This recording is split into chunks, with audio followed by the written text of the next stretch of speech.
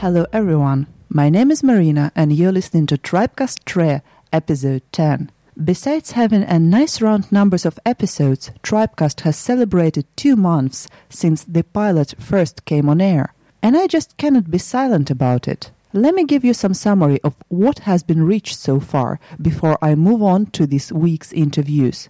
As it was said, we have released 10 episodes and Tribecast 3 can be now found on 3 platforms, which are Spreaker, iTunes and YouTube.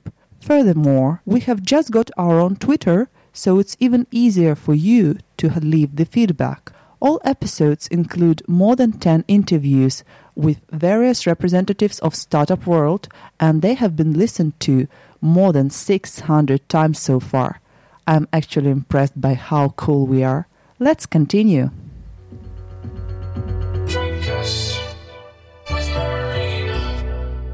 My first guest this week is Mikael Uusimäkelä from Teacher Gaming. So let's talk with those who made it about how it can be reached. Yeah, hello Mikael, and tell us a few things about yourself. My name is Mikael Uusimäkelä and I'm the CEO at a company called Teacher Gaming. Speaking about Teacher Gaming, what do you guys do? So our mission at Teacher Gaming is to elevate teaching with the help of video games. And not just any video games, the exact same video games that children are playing at home.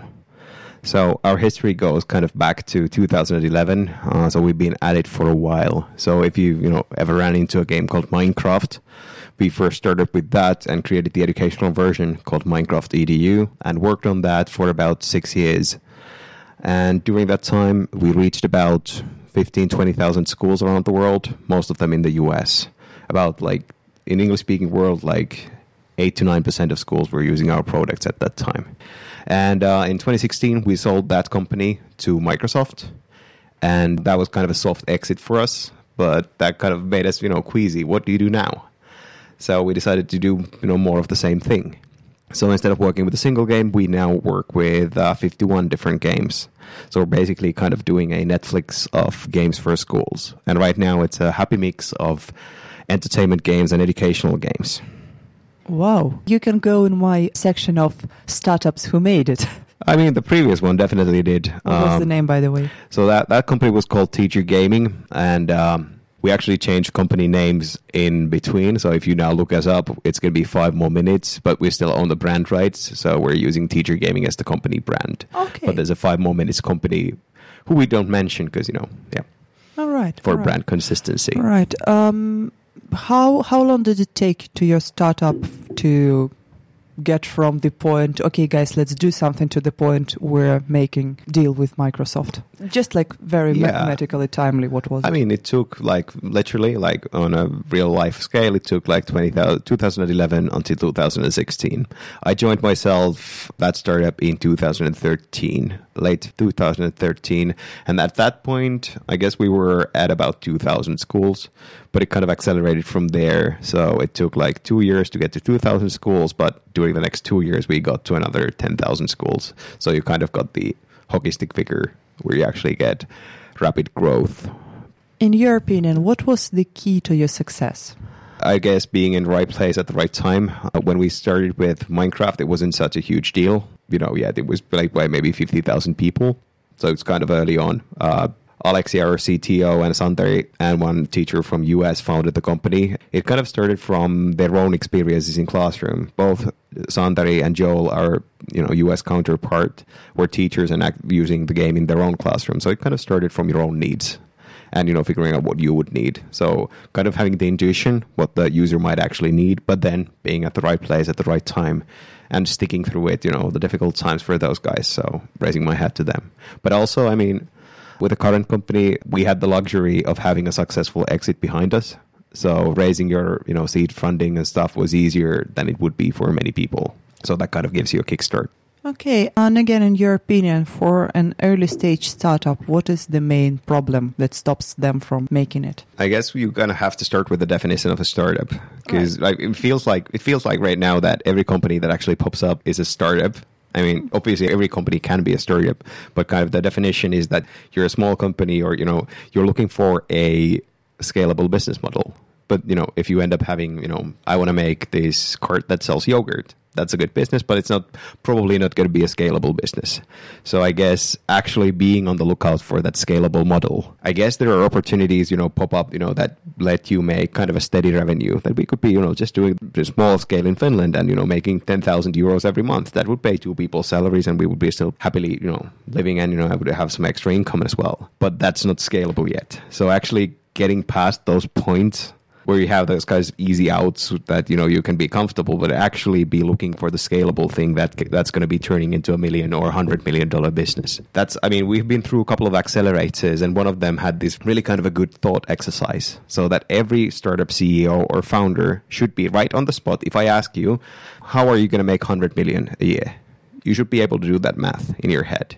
Not like super detailed, but you should be able to explain to me right now how in 5 years you're going to be making 100 million. Not just that we're going to be growing, but how that's going to work, how many customers that's going to take, what market that's going to be on. Are there going to be any pivots down the road? Obviously, you don't know about those, but are you planning on doing anything once you scale to a point? So how do you get to your 100 million? So having a big picture in your head. Yeah, and having the kind of a vision that you are going to be actually doing a scaling up business. How do you turn your startup into a scale up, where every euro you put into your startup, it's going to make 5? You can make a business that grows steadily. There's nothing wrong with that, but that's not going to be a startup. Thank you for your explanation and your opinion. Speaking of accelerators and other projects, I know that you were a part of the audience during Tribex and Startup World Cup. Could you comment on those 2 events? I guess, one of the coolest things with Tribex was actually having the speakers coming out of Estonia, where you actually had a guy who had been running a unicorn company, where you actually had a company who had scaled up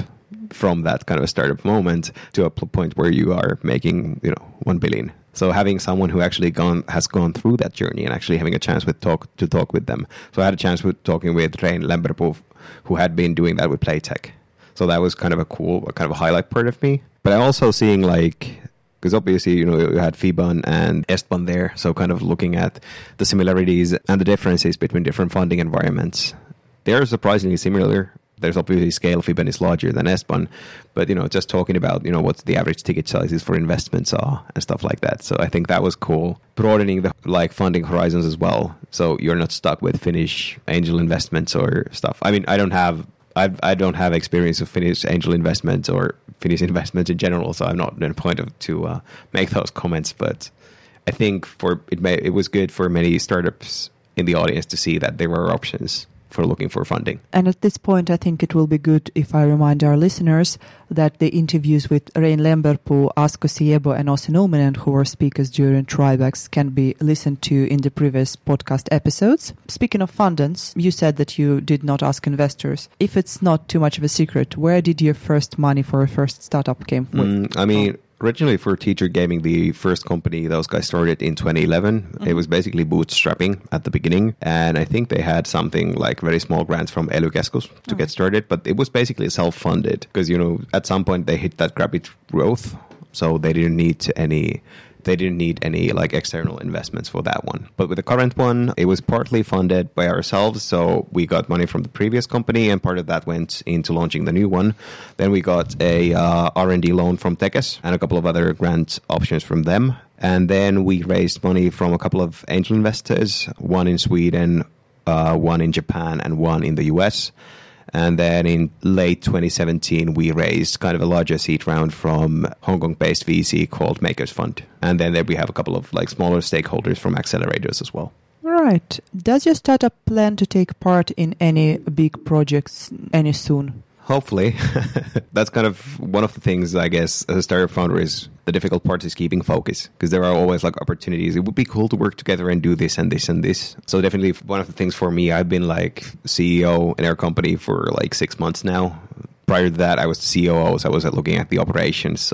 But right now, making the calls for what actually benefits your kind of vision and helping you to find that scalable path.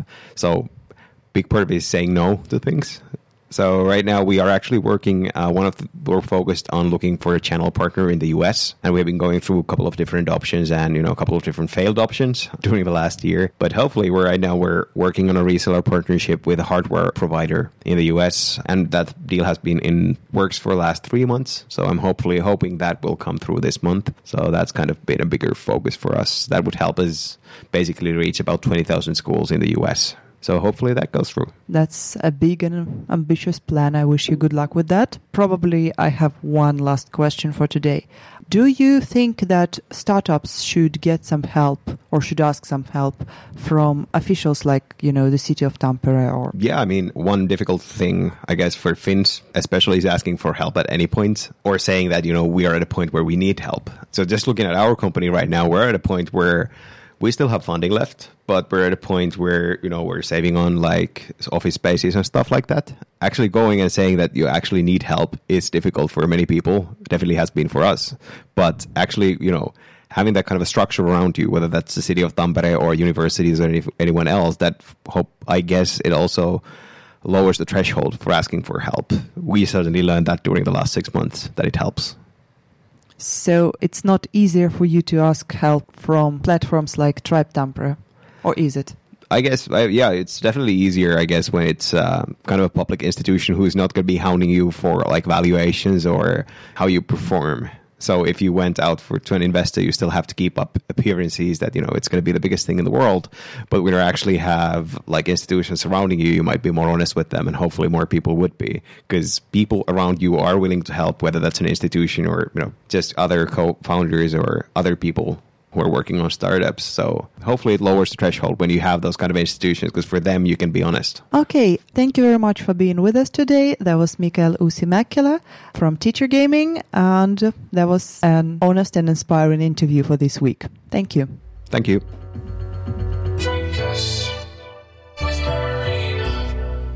And now we're having in the studio Tobias Takkinen, who represents Newspec and a bunch of other projects.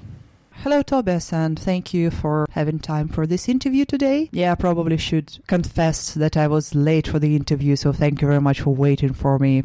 I'm super disorganized sometimes, but first thing first, please tell our listeners a few things about yourself. Thank you for the invitation. It's a pleasure to be here. My name is Tobias Takkinen, and I'm one of the co-founders of Newspec, and among other things. And what kind of projects are you involved now in?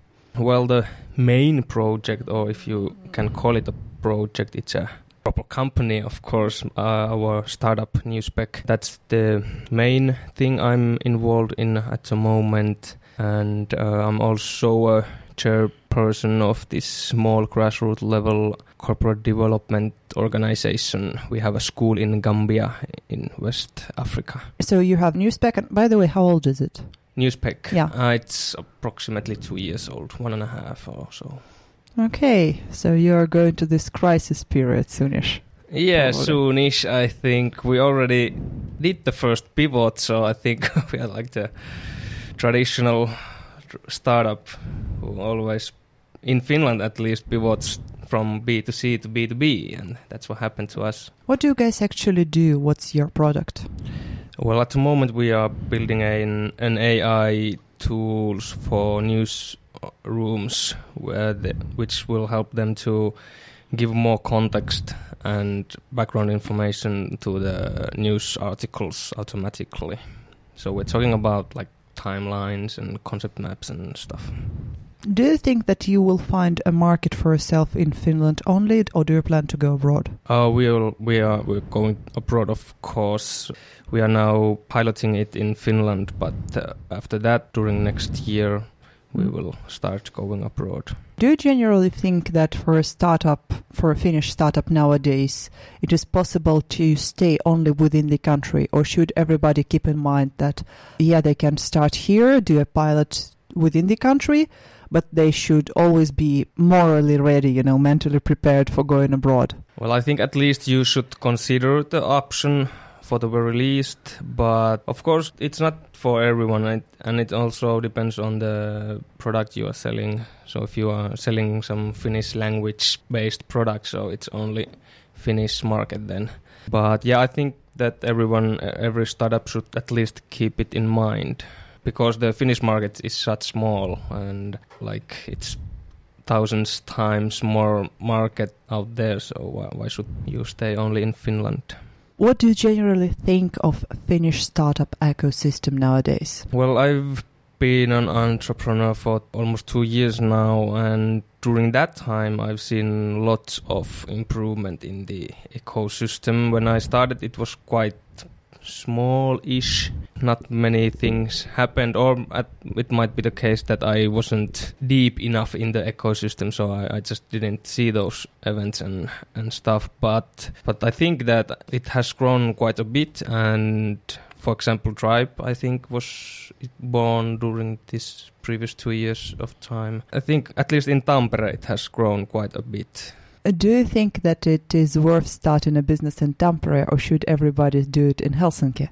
Depends on so many different factors. Where the people of your team are living has an effect, of course. People can move to other cities, of course, but they might have their families to bring with and so on. So there's so many different factors.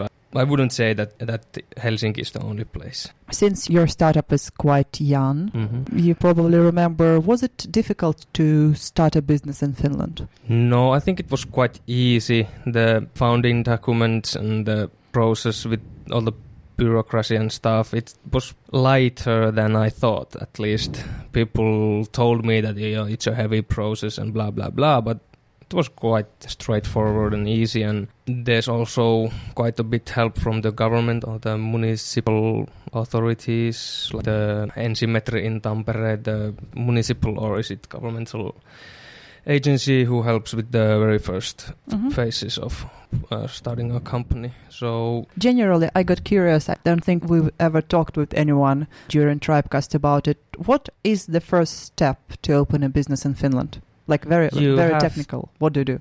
You have to register in these different registers, official registers, and for those you need some, like, I don't know what's it called in English, but founding papers or whatever. So you have to submit those there, and if you want to have this starttiraha, which is like the first subsidy, personal subsidy for entrepreneurs, then you also have to go through with all these business plans and stuff at the very beginning, which are very important to do anyway. So it's good to do those thoroughly in the very beginning. Okay, and in your opinion, what is the main key to success for a startup in Finland nowadays? Well, first of all, the product customer need fit is obviously the most important thing. That's essential, and everyone says that the team is important, and I've seen it myself in many cases, not in our companies, but in our company, but in others, that it surely is very important. If you don't have that kind of a good communication environment, and so it's, I think that for every human relationship, it's important to have this very good communication environment, and that's why I think it's very important for startups too. But in Finland especially, I think that there's the problem of Finnish people being, let's say, too humble or something like that, or introvert or something like this. We are not bold enough, I would say, that we are not bold enough in marketing, in sales situations. And that is a really big problem, I think, because if you are not able to convince the other side, then who would buy your product or who would give you funding? So I think that's like a Finnish problem. Speaking of team, is your team Finnish only, or do you have internationals? The founders, we all are Finnish, but we have had some international interns. All right. Do you generally believe in the necessity of diversity when starting your own business? Because here I had two polarizing opinions. One group of people say that it's better when a team is diverse, so people share their ideas, come up with the crazy solutions and always get it going. And the other part of my interviews, they say like, yeah, it's better when all the people are from the same culture, so they have this better understanding of one another. And then when the team is big enough, then they can have someone who's not from the same culture. So yeah, I see both of the point of views. Personally, I think that diversity helps you, as you said, to bring up all the different points of views. Also maybe bring some new ways of doing things to the table and so on. But I must say that it also, of course, it brings difficulties if you don't understand the other culture that well, and the cultures don't understand each other. So it also, if you have lots of diversity in your company, in your team, then I should say that you would also have to put lots of emphasis on the communications and like this kind of like people stuff. So yeah, I would say you need diversity, or at least it's good, but you need to manage it well. One more issue I would like to talk about is that I know that you were one of the organizers of this recent new project, which is a talk show which is held on Tribe premises. Could you say a few words about that one? Yes, it started with the passion of few people on social entrepreneurship. Kimmo Hokkanen, me and Tommi Uitti from Tribe/Business Tampere. We were all discussing about it. Kimmo brought it up and we discussed about it, and we agreed that there's not events of this kind in Tampere and very few in Finland too. So all of us, we want to promote how to do good with business, how to tackle societal problems with business. That's something I think that hasn't been discussed much enough, at least in Finland, and it has a great opportunity to make a real impact in the world. So yeah, we started organizing it by ourselves, 3 of us, 3 individuals. Then we talked with Y-Campus, or how do you pronounce it in English? Both.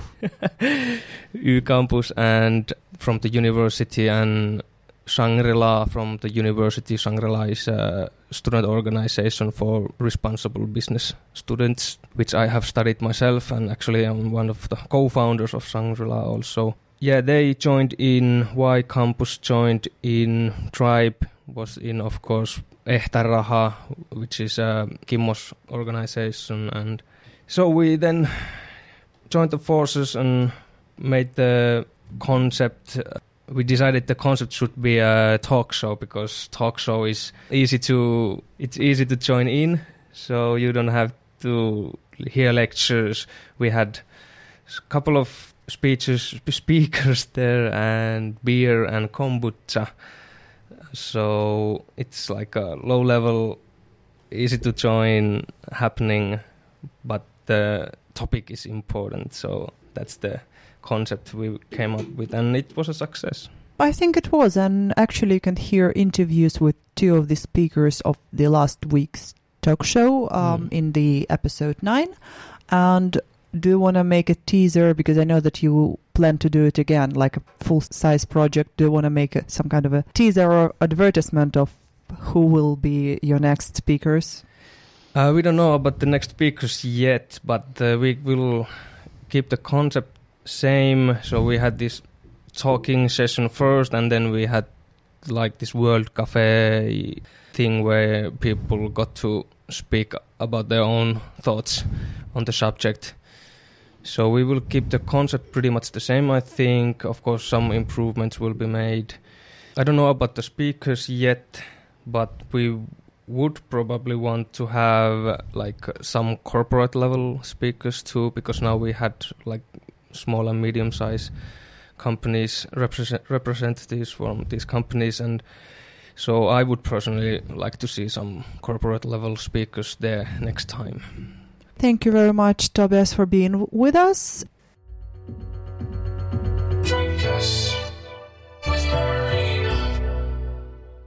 This was Tribecast episode 10, and my name is Marina. I'm grateful to everybody who listens, likes, comments, and provides Tribecast with feedback and inspiration. By the way, whom would you like to be interviewed next week? Please leave your comments on our social media, and let's do some more cool stuff together. And for now, I wish you a great weekend. Stay warm and tuned.